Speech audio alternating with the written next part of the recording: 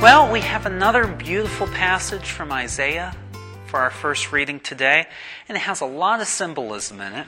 And I think a number of the students who are here for this Mass, or people who will be hanging around upstairs the next few days studying, and they might be entranced by the idea of the banquet that God provides as we hopefully have enough food to help you through your studies the next few days. But I'd invite you all to zoom out a little bit to the greater picture here.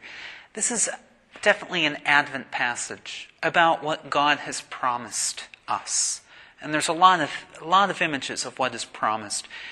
But in a special way, this is a passage that's often used at funerals about what will happen and the promise made to those who now mourn.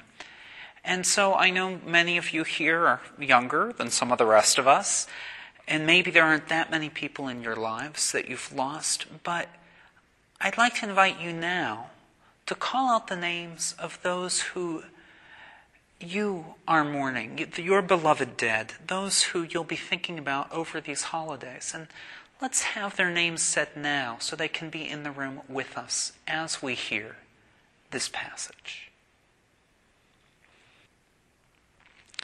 And so as we go forward in this Advent season, in the darkness, waiting for God's light, let us keep them in mind.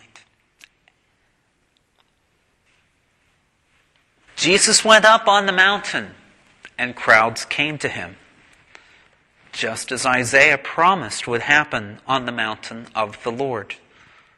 The people were filled with hope. The lame, the blind, the deformed, and the mute restored as in Isaiah, proclaiming, "Let us rejoice and be glad that he has saved us." Jesus fed them, just as Isaiah promised a feast on the mountain. And if this passage caught you by surprise because of some numbers in it, because you were thinking there were 5,000 fed from 5 loaves with 12 baskets left over, you would be right. In the Gospels of Mark and Matthew, there are 2 feeding miracles. This is the second.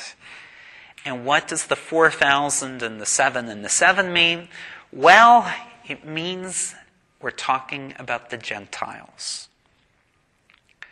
This is a sign of completeness, a sign of, it's not just, Jesus is not here just for the Jewish people, but for all people. This is more remarkable because it's come from the Gospel of Matthew, which is by far the most Jewish of the 4 Gospels.